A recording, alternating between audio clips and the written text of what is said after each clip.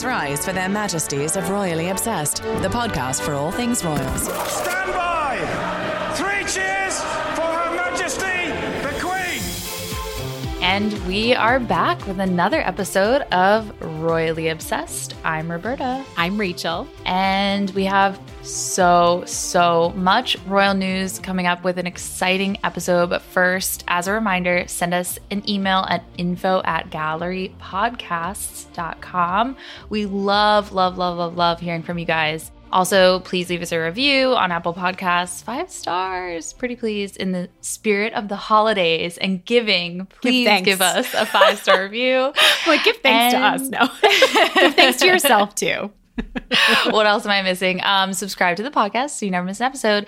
Rachel, what are we talking about this week? We have so much. I feel like we are being so precious with our time in this episode because we really want to give everything proper attention, and there's just a lot. But we are going to be talking about the anniversary of the Panorama interview. It's been 26 years. Updates on the Queen's health and her missing the Remembrance Day Sunday ceremony. We're also digging in very deep on the appeal with Meghan's case against the Mail on Sunday, Jason Knauf's motives. A lot to unpack there. We have a sheep sweater giveaway. Woo, get excited. So excited. And we're joined by Aminatou, host of the new podcast, When Diana Met. Roberta, how are you first? Really fast. I want to hear about your weekend. Oh, it was fun. We did kind of a British feeling weekend with lots of fall, activities. We went apple picking. Again, it's called Wolverton Inn. It's on the Delaware River and New Hope, Lambertville area. It was beautiful. It was really, really, and it was so funny too that there was right outside of our room, it's such like it always happens to us. I feel like these little royal things, but there was a framed picture of the Queen right outside our room. So it was like a cute little bed and breakfast and very British vibes. Rachel, I loved none of that matters because did you finish Harry Potter last night? I did. Do my eyes look tired? I stayed up until 1 a.m. because I was reading all about Meghan and everything with her case. And then it was 9:45 and I had 100 pages left. And I was like, I have to do it. I need to know what happened. For those who don't know, it's not just one book. It's the whole series. She finished last night. Yes. 100 pages you had left. So what are your thoughts? I mean, I was sobbing last night. My eyes are a mess today, but I really was blown away by the conclusion, the finale. And yeah, you feel differently I now, feel like right? I don't want to say any spoilers, but I feel like everyone has absolutely read it. I'm the last person in the world. I just couldn't believe Neville. I couldn't believe Snape. I couldn't believe all these twists. Yesterday you were like, what's that silver liquid he gave them? Yeah, I told Matt that you said that what did you say to me? You said, who you are in this moment as a reader. It's going to feel so different tomorrow. From when you finish. Yeah. And I was like, I just had your words in my head as I was finishing. Wait, you know what I just saw online? They're doing a HBO Max Harry Potter special January 1st, and all of the actors are getting together. All of them, which is just, Roberta. I know. I feel like now I can participate in all of this stuff because I just didn't know. Okay. Anyways, but it was a big moment. All right. Go. Refreshment. And now it's time for the weekly royal cocktail. We're toasting to Prince Charles's birthday, which was last week. Happy birthday. Happy birthday, Prince Charles. I have iced coffee, so not so fun. I have a Coke. You can judge me so hard, but it is 9 a.m. and we have a full morning of royal stuff, so I needed to be on my game. But we are bringing back the royal refreshment with alcohol, we promise, because we know you guys love it. I did want to say, in honor of Prince Charles, something that was interesting. Did you get to watch the last episode of the CNN documentary, Diana?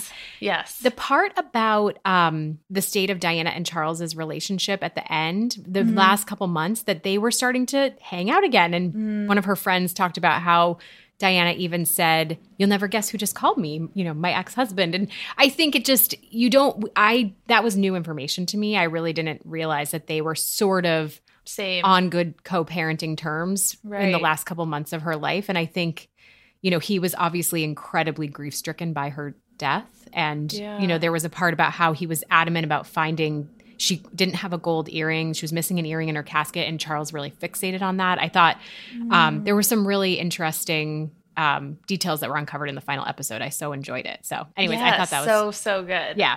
Anyways, but other Charles news. Well, just a few updates besides his birthday is that Michael Fawcett's out. We've talked a lot about Michael Fawcett on this show. And, he was fired and rehired and shuffled around the Prince of Wales' offices. And then, allegedly is mixed up in this cash for honor scandal. He facilitated it. And now he has resigned, probably was kind of forced to resign. Mm-hmm. But it just makes me wonder, does this scandal go away for Charles? Which I don't think it should. You have like a fall guy. Yeah. And then that's it. It's like Succession. It's like, I'm watching Succession. That's all I was thinking about. What's the plot line there? I Kendall know. Roy. Yeah. But we also just saw that he touched down Jordan with Camilla for this tour that they're doing. It's the first official royal tour, right? Since the pandemic for them? Where they exactly. overseas royal tour. Yes, exactly. And yeah, I mean, everything seems to be going well, but I was looking at pictures and Queen Rania of Jordan, do you know how old she is? Because I was blown away. She's stunning. She's 51. She looks incredible. She is stunning. Also, Doesn't with look all a the day over resources at your 29, disposal, of course, but just wanted to throw that out there. Okay, we have to talk about this listener email. Instead of a note, we have an incredibly generous offer from a fellow Roro, Paulette. Woo woo, Paulette. She writes in, would listeners be interested in the Diana Black Sheep sweater in a medium, especially those who couldn't otherwise afford it? I have one in red I'm looking to rehome in favor of the green, which just came out. So a medium red sheep sweater, I feel like there's a lot of people listening that would be interested in that. So email us with what Diana's sheep sweater means to you. A little bit of a creative writing contest. Exercise, yeah. And we'll choose the recipient, and then we can connect you guys, and Paulette can mail it along. And a very merry sheep sweater Christmas to all. Oh, I'm so excited. I cannot wait to hear what it means to you guys. I can't wait to just hear your what it means. Exercise. I think that's going to be really awesome. Thanks, Paulette, too. That's so kind of you. So kind. All right, this week in royal history. And now, this week in royal history. November 20th, 1995 was the date that Diana's interview with the BBC One's Panorama aired. 26 years, Roberta, have gone by since that happened. And I think it's really been at the forefront for us in the last year, because it's just with everything going on with Martin Bashir and all that has come to light since. Of course, it really has not settled down around this at all. It blew up in the public consciousness this year. Yes, and I think there's a lot more to come, according to Charles Spencer, because they're definitely not at the end of pursuing potential litigation. He was on a show this week talking about that. But in the interview, Diana famously spoke of Camilla. She talked about her affair with James Hewitt, her battle with depression, her battle with bulimia, the future of the monarchy, which is particularly timely now, and so much more. So the interview was about 1 hour in length and watched by 15 million people. As we just said, the Lord Dyson report came out last year, at the end of last year, and it was very firmly declared that Martin Bashir obtained the interview with Diana under false pretenses. And then Prince William followed that up by condemning it and saying that it should never be aired again and established a false narrative, which is very much to be debated. Yeah, I have thoughts on that. I just think I think she said what she said fully in control of what her message was, and that doesn't change anything for me. I don't know. Yeah, she was clear of mind. I mean, she was in her 30s. She was clear of mind, albeit I do feel like the circumstances, she obviously was pressured, and I do think that really shaped the final year of her life, where it expedited her divorce. There were so many things that interview set in motion. So that's the part I think is problematic, but I don't think what she talked about was a false narrative. It wasn't coerced in any way. Yeah. She spoke her truth, and I think that's what we have to remember. And it doesn't give it any less credence to me that it was, obviously she was paranoid, but she also felt so strongly that she wanted to open up to the public about what had been going on behind the scenes. So yeah, and we've seen it time and time again, the biography and the interview. So absolutely. And we know that the Crown, this is where it's going to really continue to stay at the forefront, because we know that the Crown, according to sources, I should say, is going to devote a full episode to this in the new season. We also know that they're casting currently for Prince William, and the person that they're casting for is the age of a teenager. So we know that Prince William famously watched that interview live while he was at Eton alone. And that was a really, really heartbreaking circumstance for him and a pivotal moment for him. So I think, and it kind of explained for me why he was particularly fiery and angry about what has come to light with Panorama. So I think it kind of gives us just little like Easter eggs, I guess, of what to expect from The Crown is why I mentioned the age. I want to rewatch the real one before seeing the Crown episode. I think that that's a good idea to do. Absolutely. Because it really grounds it in what's factual and what's not. Yes. And I think it's also interesting watching it after seeing Spencer. I know the Spencer timeline was obviously earlier and fictional and a fable and all of that stuff. But I think, I think that it is fascinating even just to compare Kristen Stewart to Diana. Kristen Stewart did a masterful job. But I did want to play, obviously we know that the interview, we know that there were 3 of us in this marriage. There were a lot of, kind of, I don't want to say iconic, but explosive moments. But this is a poignant, less played part that is about Diana's decision to divorce.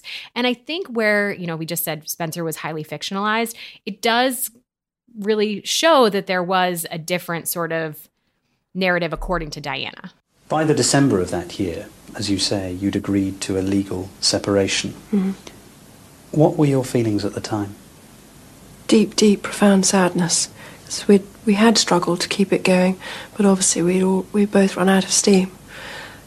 And in a way, I suppose it could have been a relief for us both that we'd finally made our minds up. But my husband asked for separation, and I supported it. It was not your idea? No, not at all. I come from a divorced background, and I didn't want to go into that one again.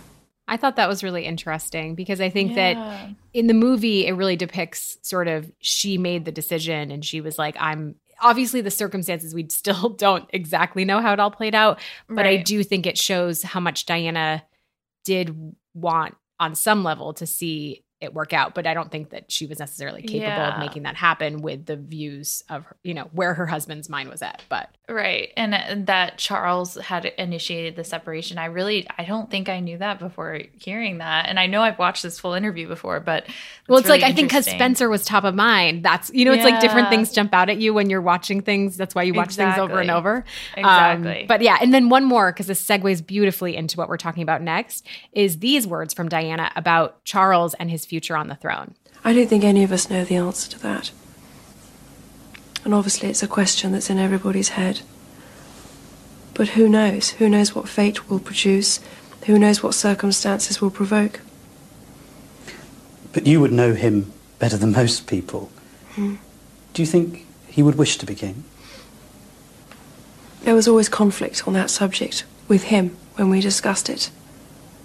And I understood that conflict because it's a very demanding role, being Prince of Wales, but it's equally a more demanding role being king. And being Prince of Wales produces more freedom now, and being king would be a little bit more suffocating. And because I know the character, I would think that the top job, as I call it, would bring enormous limitations to him. And I don't know whether he could adapt to that. I think just on the precipice, we're about to talk about the Queen's health. I'm teeing you up. It's just hearing Diana talk about that. Charles is next in line to the throne. So I'll let you take it from there.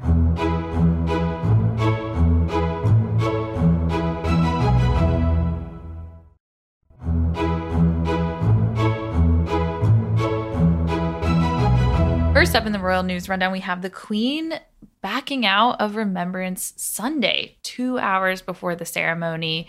2 hours. So it's I know. And just like what a letdown for royal watchers. I think, especially knowing how poignant this event is to her. So it's the first Remembrance Sunday she's missed in 69 years. Wild. Other than 6 times, 2 when she was pregnant with children, and then 4 overseas trips. She truly has not missed this in 7 decades, besides like a few outliers. Absolutely just the thing that she makes sure to go to every year. There's a statement from the palace, all the usual trappings. She's disappointed not to attend the event. She had the firm intention to attend. She makes this decision with great regret. These like buzzwords from these statements that we've gotten over and over again. The breadcrumbs of this, of I think the nation and possibly even the world feeling some anxiety about the Queen's health. We first had the public use of a cane in 17 years. Then she canceled her trip to Northern Ireland. Then there was a one-night stay in the hospital, which was kind of not disclosed until later. Mm-hmm. There was the decision to skip the Glasgow climate change, which she had been really looking forward to. That was the thing that was like, she's going to be there. She's going to be there. Decision to skip that. palace source told Reuters it's not connected to this unnamed ailment, which was what initiated her hospital stay, and is merely, quote, an incredibly unfortunate coincidence. So the back sprain. Mm-hmm. What did you think when this first broke, I guess, Sunday afternoon? I was definitely really stunned. I think that I was really holding on to this moment, really optimistic and feeling really great about seeing her and feeling like all is right and I could like rebalance my emotions. And I think for me, the timeline of it, that the fact that it was 2 hours before, I feel like it makes me think that she really, really was so close to making it happen. But when you are 95 years old, those things happen. There's a lot of, mental ramp up that, I feel like she is, God bless her. Like she's doing so much. And it's like, I just worry a lot about that. I know. And the depth of her own disappointment has got to be, so vast. I think like she, Remembrance Day is so important. As we know, she served in World War II for the auxiliary services, ATS.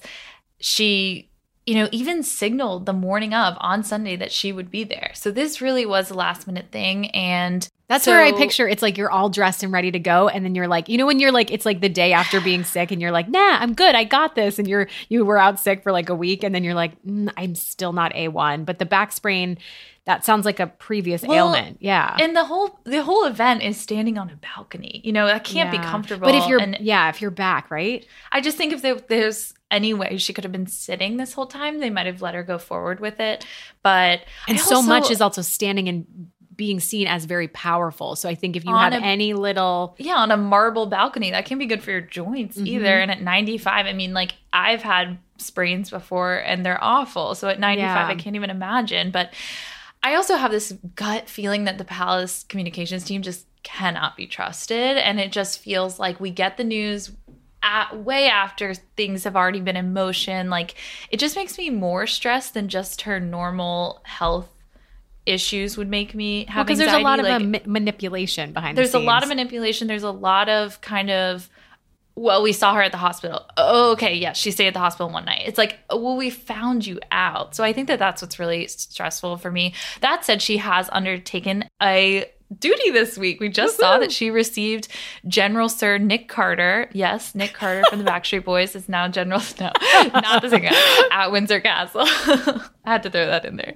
My dad joke. Back. Can I say that we sing like for Finn every night at bath time? We're like a moment of levity right now. Yes. We sing "Wash Your Body." We make up the lyrics for bath time. Anyways, she probably played that as her pump up song. I hope so. It's the first event since October 19th, so almost a month, and first engagement she's had, and she is standing in the photographs. Can you get over a strained back that quickly? I think probably with the doctors she has there, they've been helping her along, but hopefully this is the sign of more events to come from her. And the one thing I want to call out is that in her place, Kate Middleton stood in the middle of the balcony between Sophie and Camilla. And while a lot of people write into that, it's hugely significant. She's taking the place of the Queen. The Queen has a huge soft spot for Kate, and I think a lot of people see that, but it was an order of seniority. Kate is the tallest. It looked more symmetrical for her to be in the middle, so I didn't read too much into that. What did you think? I think my only reaction was just the fact that it's like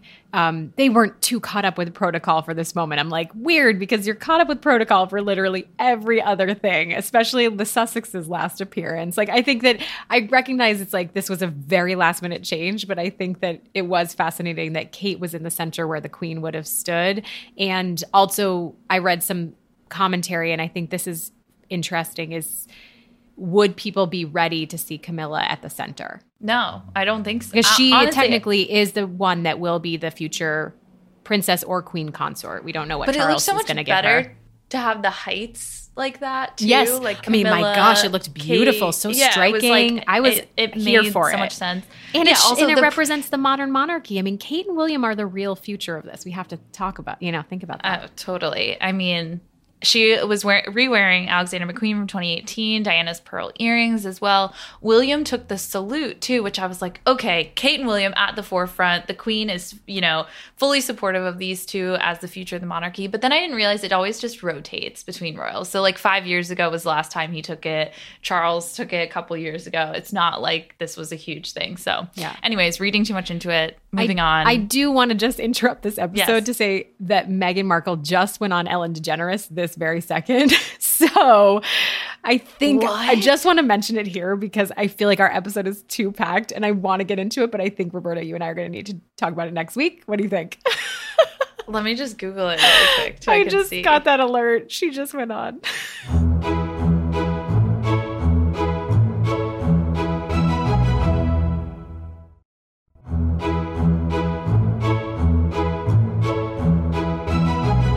Let's get into the lawsuit. I think that Okay.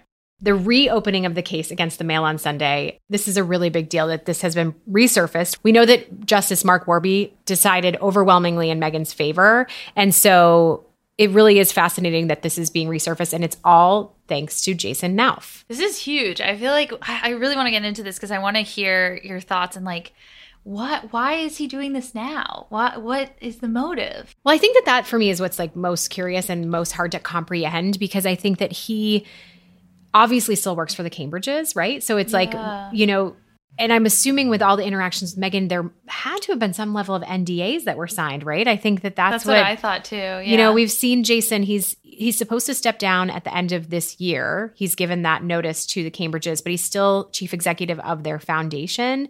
And he definitely popped up at COP26. We saw him in photos with Kate. So him spilling all of this, it basically is like, it kind of shows more that the house is on fire, to bring all of this, he, in those texts, he's basically throwing Charles under the bus by saying that Charles berated Harry about why Meghan wasn't able to stop what was happening with her dad, right? So it's like, I think that it's very complicated for me to understand why this serves anyone to resurface all of this. And Jason's argument, because he was in a very big position of neutrality, right? Like he was, when Mark Warby ruled, that was his kind of MO. But I think what we've come to find out is that he was really frustrated that it didn't go to trial. This was when Oprah happened, because the case was resolved in February 2021. So he really felt like he was going to have a chance to share more of this, is how I understand it. But it definitely doesn't make sense to me.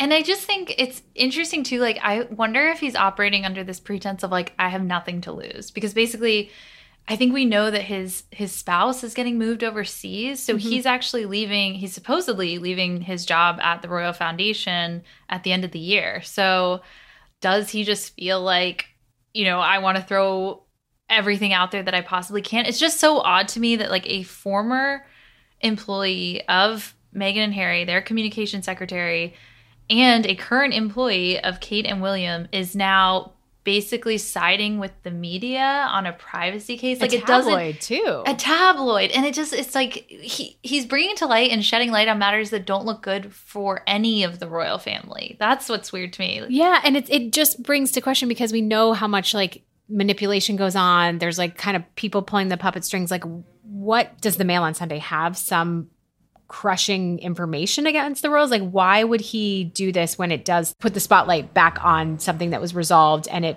lights a fire under all of this? And we know there's a lot more to the story also, because we're only seeing snippets of it. So I think that that's questionable for me. Totally. Let's back up a little bit, because I want to get into like the statement, the witness statement that Meghan submitted to defend herself was like 21 pages or something. And I don't think you can really find the full length text anywhere, but I do want to point out some of the things that were said. So, one of the things that has people stuck on is this text. She says, obviously everything I've drafted is with the understanding it could be leaked, so I've been meticulous in my word choice. She said, given I've only ever called him daddy, it makes sense to open as such despite him being less than paternal. And in the unfortunate event it leaked, it would pull at the heartstrings. And we also know she like numbered the pages, like 1 out of 5. She did all those things, yeah. Yeah, and like it didn't end on a sentence on a period at the end of the page and stuff. So the other things are the emails. And these are actually, I feel like, the emails about finding freedom, which we'll get into next, but like what is revealed about what they wanted to brief the authors on. So there's like, she wants to talk about she calls herself, she talks about herself in the third person this. She has M's relationship with her half-siblings. They were teenagers when they moved into her parents' home. A 16-year age gap. They dropped out of high school. She gives all of this kind of damning background on her own family, and then goes on to say, like, you can talk about, the wedding, the background on certain guest friendships, which I guess was important for them to point out in the book. Wow. All of these things, Samantha having, 2 kids by 2 fathers or something. So it's really interesting but also we should get into, like, Finding Freedom wasn't part of this case when it started. Yeah, I mean, Finding Freedom published long after Meghan first waged this lawsuit. And I think that the timeline is really fascinating because people are up in arms that Meghan didn't share these details. Like, the tabloid media is painting her as diabolical for leaving this out. But it is really, like, why would Finding Freedom be a part of this in a lot of ways? Like, because I just feel like the two things are neither here nor there, right? She shared everything by giving a backgrounder to the media and trying to clarify these mistruths that were being waged against her and everything that she needed to set the record straight. So it's like, because she did a backgrounder with her communications officer, that has nothing to do with her demanding privacy in relation to this letter that she was sending to her dad. The fact that she had also, to like, even... isn't that like his job description, right? It's his like, job that's what description. You're meeting with those Yeah. things after any media inquiry. And they clearly in the text, that's the other thing, is there's a real professionalism between them. Obviously, this is where everything went sour. Like, they're very kind to each other and appreciative. Meghan's constantly saying thank you. There's niceties exchanged. I just think that that's the part, is that just because Meghan worried about this letter leaking, that she anticipated that her words would be weaponized against her based on the actions of her father, it doesn't mean that she doesn't have a right to privacy, correct? Yeah. And if I was a judge in this case, I think I would look at, she does not, in this 2-page email briefing to Jason Knauf about what to say to Omid and Carolyn at the meeting, she doesn't disclose there's a letter to her father. She doesn't talk about it. Yes, that's not a part of that. Did I just solve the case? Like, isn't that the case like closed. The crux? Like, I just found it for you guys. Well, and the interesting part about Warby too is that he's really specialized in media matters, and he overwhelmingly decided in Meghan's favor. So maybe you did just decide the case, and he will stand by his former You're decision. welcome. Yes, Mark Warby. Yes. And I just wanted to add one thing, is that everyone should really take the time to read the piece by Sophia Noble in The Cut called "The Fight of Meghan Markle's Life," because it really, really is so illuminating about the fact that there's a really big picture here about how tech is weaponized against women, but especially Black women. And it's a really much higher percentage in terms of exploitation. And the result is that Black women in particular are forced to retreat. And I think that we have really seen that play out in the last year and a half, where, Meghan and Harry moved to California, and a lot of that was a reaction to the treatment that they were receiving. It was all a reaction to that. And so it's just something, read the piece. Yeah, it's so good. I'm so glad you brought that up. This sentence really struck me. I just pulled it up on my browser. It says, in this case, Meghan's very worry about and anticipation of being exploited is now being framed by the tabloids as grounds for the revocation of her rights. Like, they're using her very real, very justified worry about exploitation of her words and her private letter to her father as a grounds to take away more of her privacy. Like, it just, to me, is like the irony, all of the irony. It's so much to get into, but we will continue this. The ripple effect of this decision will be massive. So it's important. And I guess kudos to Meghan for fighting it. So yeah, I'm sure that we'll be talking about this case even more as we hear about the decision, the decision on the appeal. So we'll get into it more. Write us if you have any thoughts. Yeah. And now our wonderful conversation with Aminatou Sow, the host of When Diana Met podcast. Rose, it's an honor to welcome Aminatou Sow to the podcast this week. Of course, Aminatou is the co-host of Call Your Girlfriend, but she's also the host of a brand new podcast from CNN called When Diana Met... ... All we can say is subscribe. It's royal storytelling at its finest. Aminatou takes listeners inside Princess Diana's most notable meetings with public figures, politicians, celebs, and, spoiler alert for the first episode, if you haven't listened yet, Camilla, to reveal the truths and misunderstandings about Diana's life as the Princess of Wales. Aminatou, we're so happy to have you on our show. Welcome. Thank you so much for having me. So I know that you talked about this in the first episode, but for our listeners here, how did you personally become royally obsessed? What was your entry point to Princess Diana? I mean, I became royally obsessed via DNA. I grew up in a house where my mom was royally obsessed, so I don't think I had a choice really. I grew up with Princess Diana being, like a very, very, very famous person who every single person was aware of. But I think that I clocked like immediately that she meant a lot to my mom. And so therefore she was someone, the same way that, other members of my household followed what politicians were up to. My mom was following what Princess Diana was up to. Of course, of course. I think what was fascinating to me, and it made me feel incredibly validated, was when I listened to the first episode, one of your guests, Candice, she talked about her family having a photo of Diana among her family portraits. And that was how impactful Diana was to their life. And I have a photo of Diana framed in my bathroom, and I feel kind of self-conscious about it sometimes. I'm like, is this just fandom? But it really... every time I look at it, when I'm like brushing my teeth, it's weird that it's in my bathroom, I guess, but it's like, it's a photo of her kind of with like an exasperated expression, but like very put together, and she's under an umbrella, it's raining. Whenever I see it, I feel seen and lifted up, and I think of all of the things that she took on. And I think I just wanted to hear your take. Like, this seems like a very common thing for royal fans. And what do you think it says about us, I guess, that we have that? Because I felt very happy to hear that. Obviously, a lot of people have You're this. not alone. Yeah. Yeah. I mean, I have a lot of feelings about it. One is that it's very weird. Yeah, it's really weird. It's weird to have pictures of people that you're not related to. It is. But at the same time, I just think of how much these like royals are posing for official portraits. I'm not saying that the picture in your bathroom is an official portrait, No, but usually, I'm like, half of the crown is like a portrait. You know? It's like, hi, we're posing for the photo.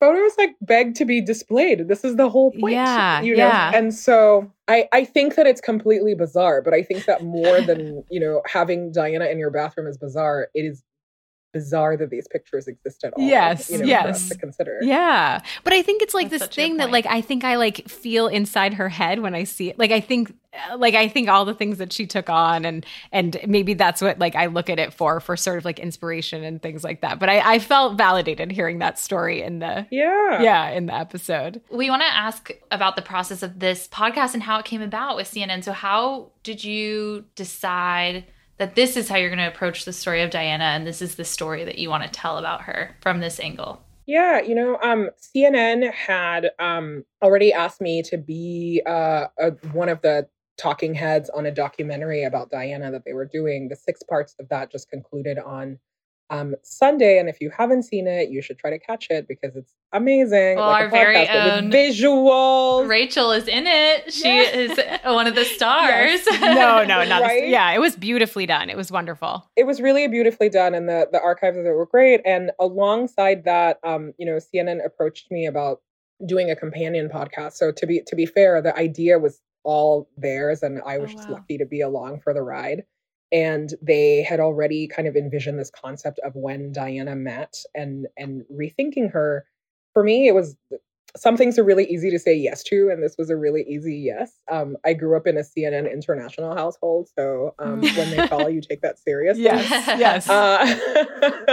I'm going to betray my Christian Amanpour portrait now. Yes. Like, that's where I'm at. See? Yeah, that was yours. Isn't it bizarre to have some? Yeah. We all have women that we look up to. Yeah. But yeah, I think that we're also just in this cultural moment of rethinking what, like a lot of how we have lived through history or what a lot of historical figures have meant to us. And Princess Diana is someone who she died so young. She just died so young. She died when she was 36. I'm 36. And I do not have a husband who's about to be king. I don't have 2 kids. I did not get thrust in front of the entire planet when I was 19. And I think that I'd always understood that her story was, it was like, oh, this is really complicated. But there's something about you, the viewer, personally getting a little older or getting a different perspective or frankly, like being alive for a cultural change that really makes you rethink events that you have lived through. And I think that with Diana,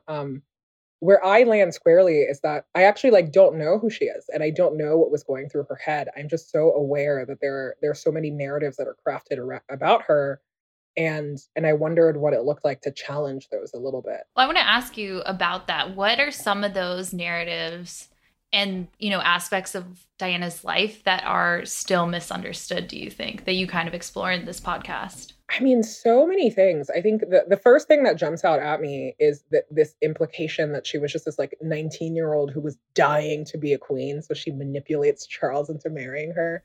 And like, that is a perception that a lot of people have. And it's like, well, yeah, but society tells young girls that they're supposed to want a fairy tale. So welcome. Right. Like, it's like, is she manipulative or is this what we tell all girls to aspire to? And then it's very convenient to accuse them of these things. Also, just really, Diana presented herself as someone who was not, like she wasn't particularly smart or she wasn't important. She was very self-effacing. And I think that, that's something that to me is an instinct that's very recognizable as someone who is socialized as a woman, and thinking about how actually like emotionally intelligent she was and how much she did understand diplomacy and she did understand how to be around people. And she, so many of her philanthropic choices were not, they were not like things that she happened into. She was making like clear and conscious choices. But beyond that, I think something that has really surprised me in the speaking to all the people I did for this podcast is being reminded of like what a joyful and happy person Princess Diana was also. I think that in my head, she really lives as this, like figure like marred by tragedy.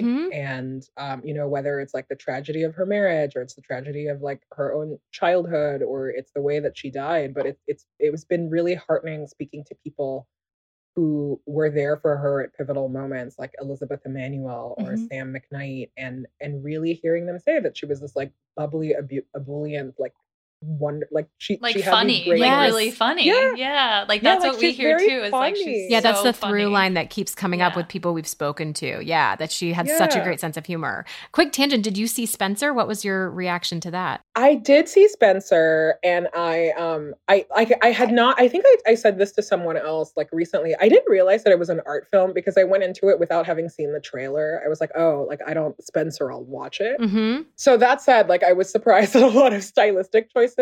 But beyond that, it was, I thought it was a beautiful movie. Like the movie itself was beautiful, but the portrayal of Diana is one that, again, I was like, oh, I've seen contours of this and I'm looking for something different. Yeah. But at the same time, like, I think that what's really hard about the story is that so much of what we know about Diana is mediated by other people. Even when even when you're aware of these tapes that she had, again, like everything is frozen in time. And everyone gets to have an opinion about who she is or about what a moment in time meant to her. And we don't know that in her own words today. Yeah. And I think that I try to be really careful about how I metabolize and interpret a lot of that information.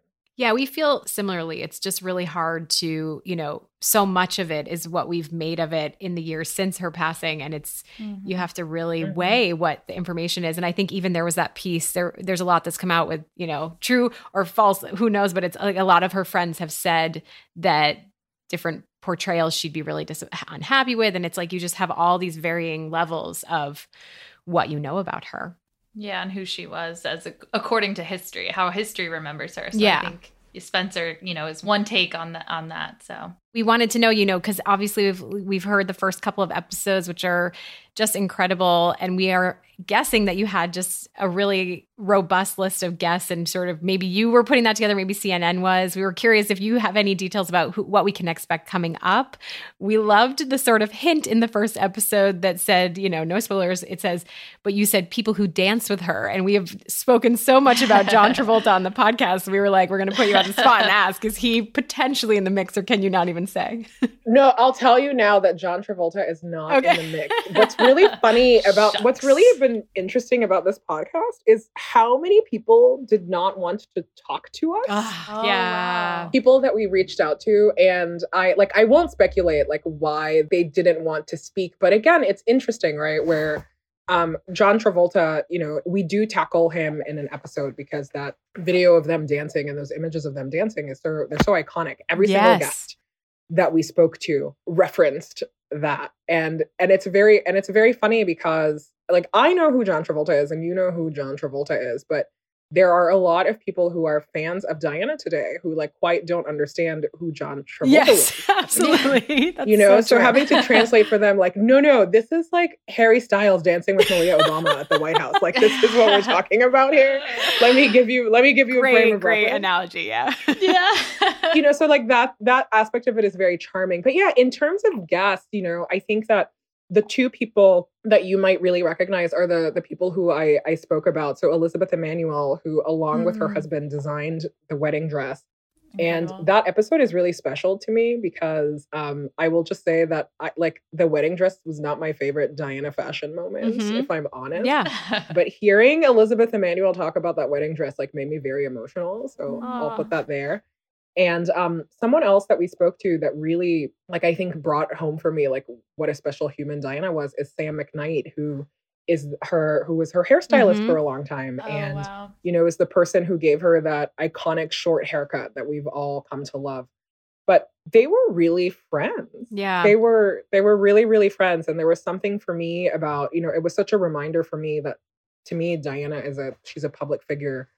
But for a lot of people, she is their friend, and it's very painful to talk about. I can't imagine having to talk about a friend in service of, like, you know, preserving their legacy, but also privately being like, this is really hard. It's very hard to like mourn your people. Yeah. And so I think that really trying to look at the story of Diana also through this human lens and being like, hi, like, this is not just entertainment, you know, like I get it as that, like, for some of us, she's not a real human, but she left children behind. She left friends behind. She, you know, like, it is a real tragedy to like lose someone in your life. And I think that we try to remember that on this and how we like tackle these podcast episodes. Yeah. I think you do such a good job of that. One thing that stood out to me about episode 2 is how you kind of frame it in, you know, a view from the modern world. Like, this was a woman whose first child wasn't really her own because she had to offer it up in service of the kingdom. So I think that, you know, you touch on so many points that feel so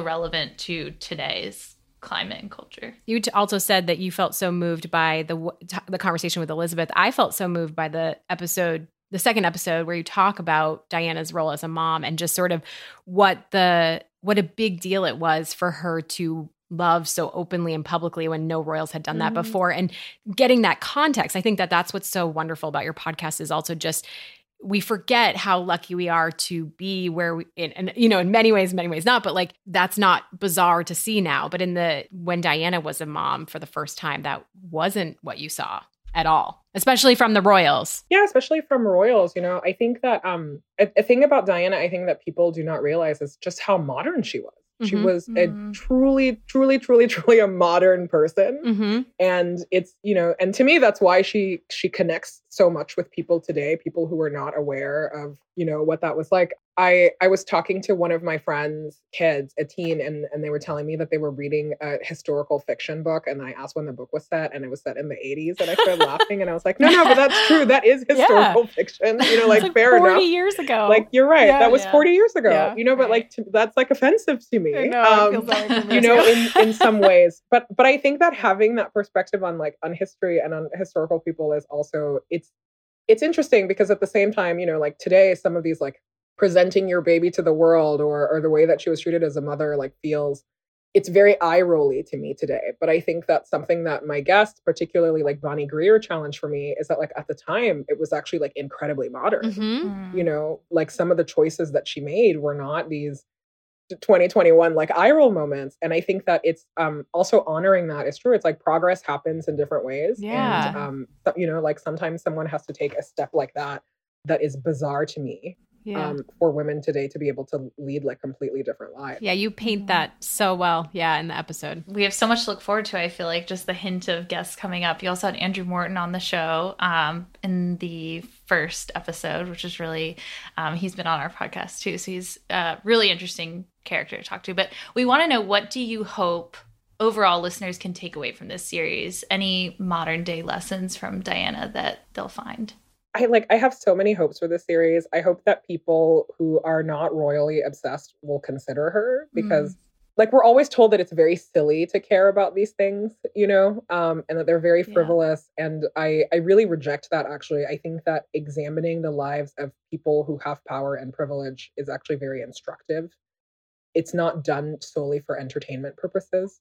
I also think that like gossip is constructive. Like telling the stories about those people, we do that so that we don't really have to be confronted with our own lives. I also hope that people will they will consider Diana like differently as someone who was like very much in charge of her life and had some agency and was someone who had like many more dimensions that we've been told. You know, and I also think that like for us as viewers and as consumers of media, and especially as like consumers of tabloid media, that we will be honestly like confronted with our own part in how these narratives are constructed, because we live in a society and these ideas don't come from anywhere. And so people like Andrew Morton and Diana and you and I like we're all part of the story. And so I have been like really challenged by my own understanding of like why I read the things that I read, or why I care about the things that I care about, and how I really participate in how narratives about like public women are crafted. Because it's interesting that we're in this moment of like rethinking Britney Spears, and you know, like hopefully like we will get a lot of Janet Jackson rethinking very soon.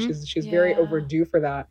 Right. But it's interesting to me that the same media looking at it is the media that vilified these women. You know, I was like, oh yeah, I was like, what, like which attitudes have changed? But at the same time, like we are the same public that consume that and allow that to happen. And so, you know, like life is complicated, but for like with Diana specifically, it's been, you know, like almost 2 decades since she's been gone, and she still has so much to tell us about how we live life today. And it's been a real treat to just like look back on her life, because I've learned, I thought I knew everything about her, and every time I relive these moments like completely differently, and it's been really nice. Also the fashion.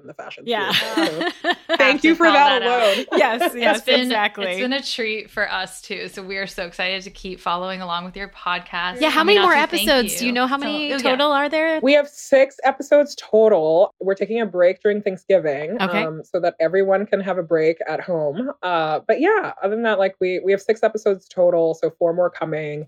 Not enough. We're very excited about them. Yeah, who knows? Maybe more will come, but we're you know, it's also fun for us to do that show knowing that we are in conversations with podcasts like yours, because, you know, like we don't do this work in a vacuum. And so it's nice to know that other people are like picking up that conversation when we're not there. Absolutely. Yes. Well, it's been so wonderful to have you join. I feel like we were so looking forward to this conversation, and it's been a delight. Too short. We want you to be on longer. Come back again anytime. I'll come back anytime to discuss all my royal obsessions of all royal families of all countries. Let me know. Exactly. Not limited to the British royal family. Thank you so much. Thank you, Aminatou. This is awesome. Have a lovely day.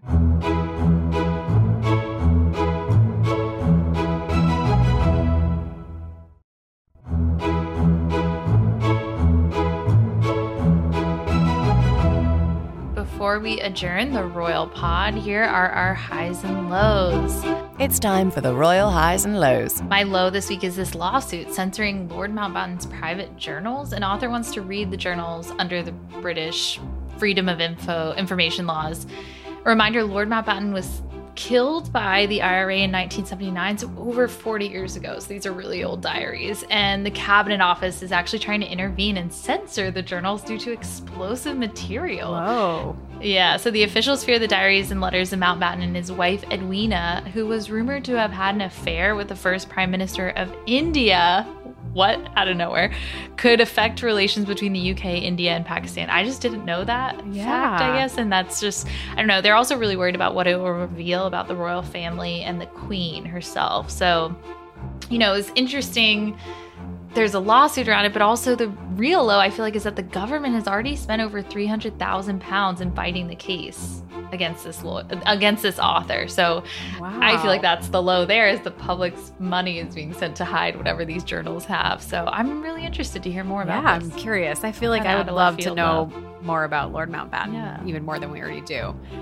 I think my low is something, I don't mean to repeat myself, but I think just the general vibe of Remembrance Day, Sunday service in the balcony. I was very happy to see Kate in front and center. I think it felt heavy for me seeing that lineup where it was Sophie, Kate, and Camilla, and big absences. You know, obviously the Queen for the right reasons, Andrew, but then like there's no Meghan and Harry or those, you know, sort of star members of the family participating. This is not new information. They've been gone for well over a year now. But I think seeing that lineup, you really see like this is the future of the monarchy. And I think that it just felt like, I don't want to say that something was missing. I love all those faces and people that were up there. I think it felt slimmed down. Is that the right way to say it? Yeah, it felt a little, yeah, it's like a glimpse into the future that is just so stark without the Queen there. All right, my high this week, switching gears a little bit, is Pippa Middleton news. And Rachel sent this to me, which is kind of a weird thing because we don't know much about this yet. And so I'm sure that we'll talk about it more later on. But there's a company that she's founded called Pippa's Playground that's focused on holistic health, I guess is what the trademark filing said. The spokesperson for Pippa confirmed she's focused on her studies. So she's, I guess, studying more about holistic health, and this company is going hand in hand with it. My guess is it's a magazine. I want to say that it's going to be like a children's magazine or something. She's written the column for Waitrose that she used to have a column for them, and a few other places. So I am confused, but also intrigued, and I love to hear more from Pippa. So that'll be exciting too. Yeah, well, she has Carol to lean on for any advice about starting her own biz too. Maybe it's a party shop, Pippa's Playground. Who knows? Yeah, I'm curious. I'm so curious. My high is just also, I'm doing a lot of reflecting in my highs and lows, but 11 years. It's been 11 years since Kate and William got engaged. And I was thinking, you know, seeing the videos play out on my social media feed of everyone resurfacing that iconic photo call when they announced it. You know, it's been 11 years since that royal blue Issa dress, 11 years since Instagram launched, because that launched in October of 2010 and they got engaged in November of 2010. It's been 11 years and Kate hasn't really aged. I was like, I feel like she's like the Paul Rudd of the royals. Like she kind of is just like, she stays the same. She looks fantastic. I just, you know, I love thinking back on the trajectory, and it's been so special to be a part of their entire relationship. I thought we could end with this darling clip of them. Remember when Kate kind of goes, during their engagement interview, she gets asked if she did indeed have a photo of William on her wall. Yes. Wall as a There wasn't just one, there was like 10, 20. He wishes, no. No, I had the Levi's guy on my wall, not a picture of William. Sorry. It was me and Levi's, honestly. It was me and Levi's, obviously. That always makes me laugh. So it's a funny thing to have to admit in a royal engagement interview that she had a guy in like a Levi's model on her wall. Yeah. I feel like poor thing to have to like keep fighting against all these funny news stories that come up. I don't know. It's interesting. Yeah, it's like, years, how did you fall in love? love? Did you have a photo of William on your wall? Yeah. That's what it's What a like range. very What a formal. range. And then like, yeah. All right. Just a reminder before we close, leave us a royal rating on Apple Podcasts. Here's a recent review. It says, just started listening to this treasure of a podcast. I've been watching the Diana series on CNN and knew this must be a quality podcast if the host was a contributor. The podcast is a nice compliment to my workday at home. Shout That's out so to nice. Rachel. Couldn't be more appropriate with our Aminatou episode. And Oh, no, I was just going to say, I've been hearing from different DMs, just people that really value us as an escape during their day. And I think that's means so much to us to hear such that, a compliment. Yeah. it is joyful for us too. Yes. Reminder to subscribe so you never miss an episode, and email us, please. We love hearing from you guys. info@gallerypodcasts.com. You can also follow us personally. I'm at Robbie Frito on Instagram. And I'm at RKBNYC. Until next week, God save the pod. Her Majesties of Royally Obsessed have retired for this episode. God save the pod. And if you fancy the podcast, give Royally Obsessed the royal rating of 5 stars on Apple Podcasts. Follow us on Instagram at Royally Obsessed Podcast and join our Facebook group, Royally Obsessed. Royally Obsessed is a Gallery Podcast production.